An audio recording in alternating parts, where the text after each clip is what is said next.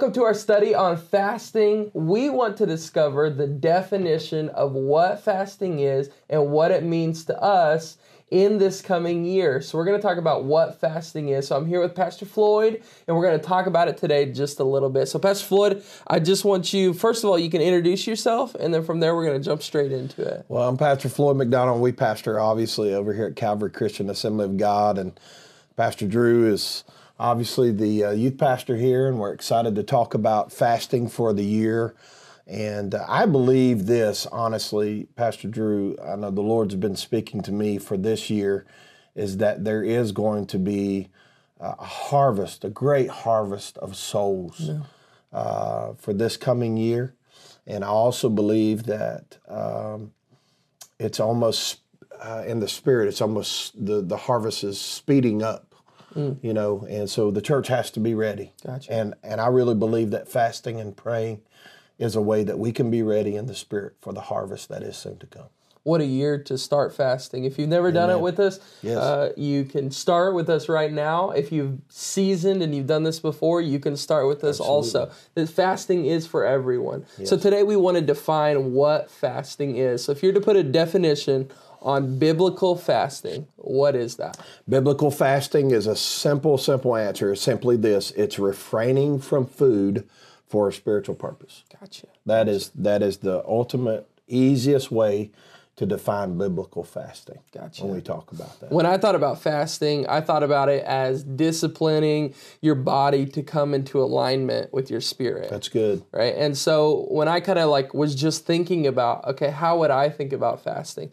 This is kind of what I thought about, and we've talked about this before, but I think about a mirror with like steam on it. Okay. And so have you ever gotten out of the shower, like a really, really hot shower, and there's steam covering your mirror? You can't see it at all. And it creates this effect where you literally can't see anything at all, just in your mirror. The mirror itself loses its intended purpose, right? So the purpose of a mirror is to be able to see yourself back. Right. And when it's covered in steam or fog, you can't use it how it was supposed to be used.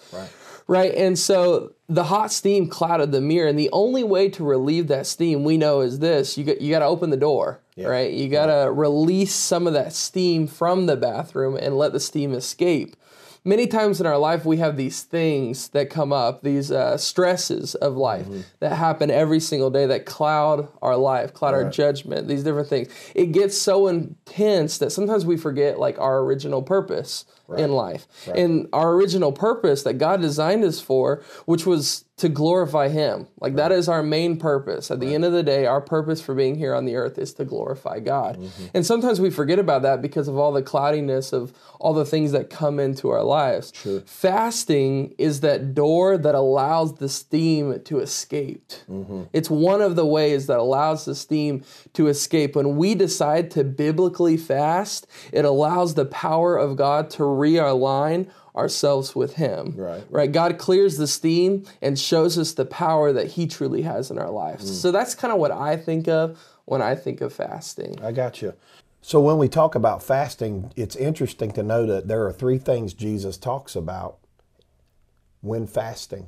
But there's three things that He specifically talks about of our worship. Fasting really is worship to the Lord. It's not a one-time, and I think we can get into that, of a one-time thing per year of doing and that's good at the beginning of the year to really get rid of the clutter, so to speak.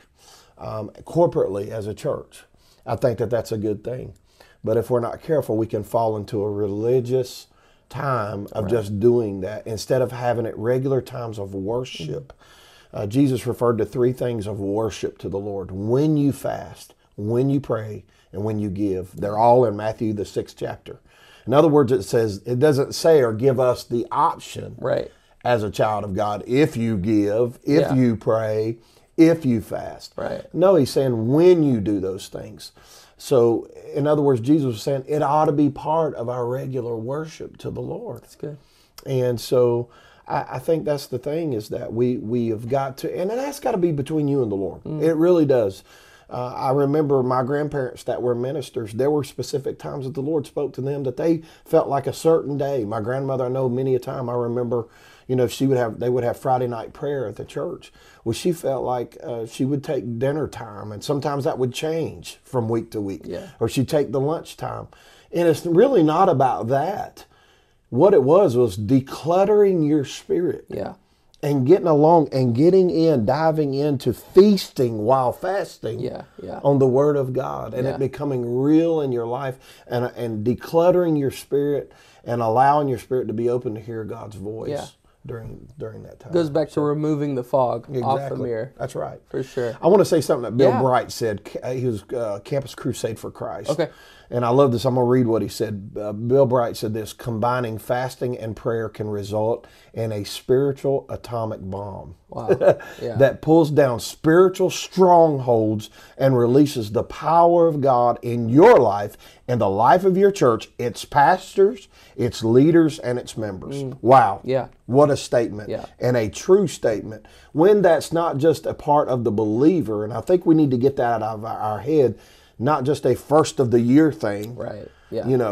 But making it part of our regular devotion and worship. Yeah. More than just the one time at the beginning of the year. That's right. Yeah. Even if it's a weekend. Yes. Or a day. That, like you were saying, different things like that, because so easily, and then it becomes more on the health side of I'm fasting to be skinny, or different things like that. And we all want that, right? Yeah, that's great, but that's not biblical fasting. And what we want to do is dieting, right? That's dieting. That's dieting. Absolutely, absolutely. Yeah. So we want to steer clear from that. That's right. So that's what fasting is. Fasting, at the end of the day, like we said, is refraining from food for a spiritual purpose. Yeah.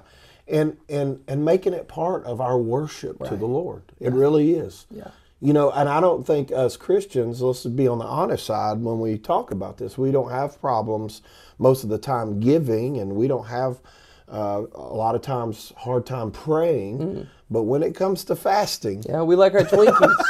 We like our Little Debbies. That's right. Our Little Debbie become Big Debbie. Big Debbie.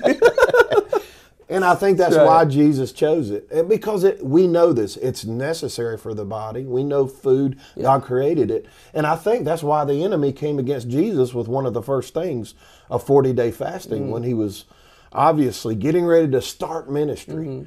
But Jesus knew the power and authority, like what, quoted Bill Bright, the secret really to the blessing and power and anointing of God is when you push the food aside and you get enamored with God's word and what he said. No wonder the enemy came. Hey, you're Jesus. Turn this stone, make it into bread.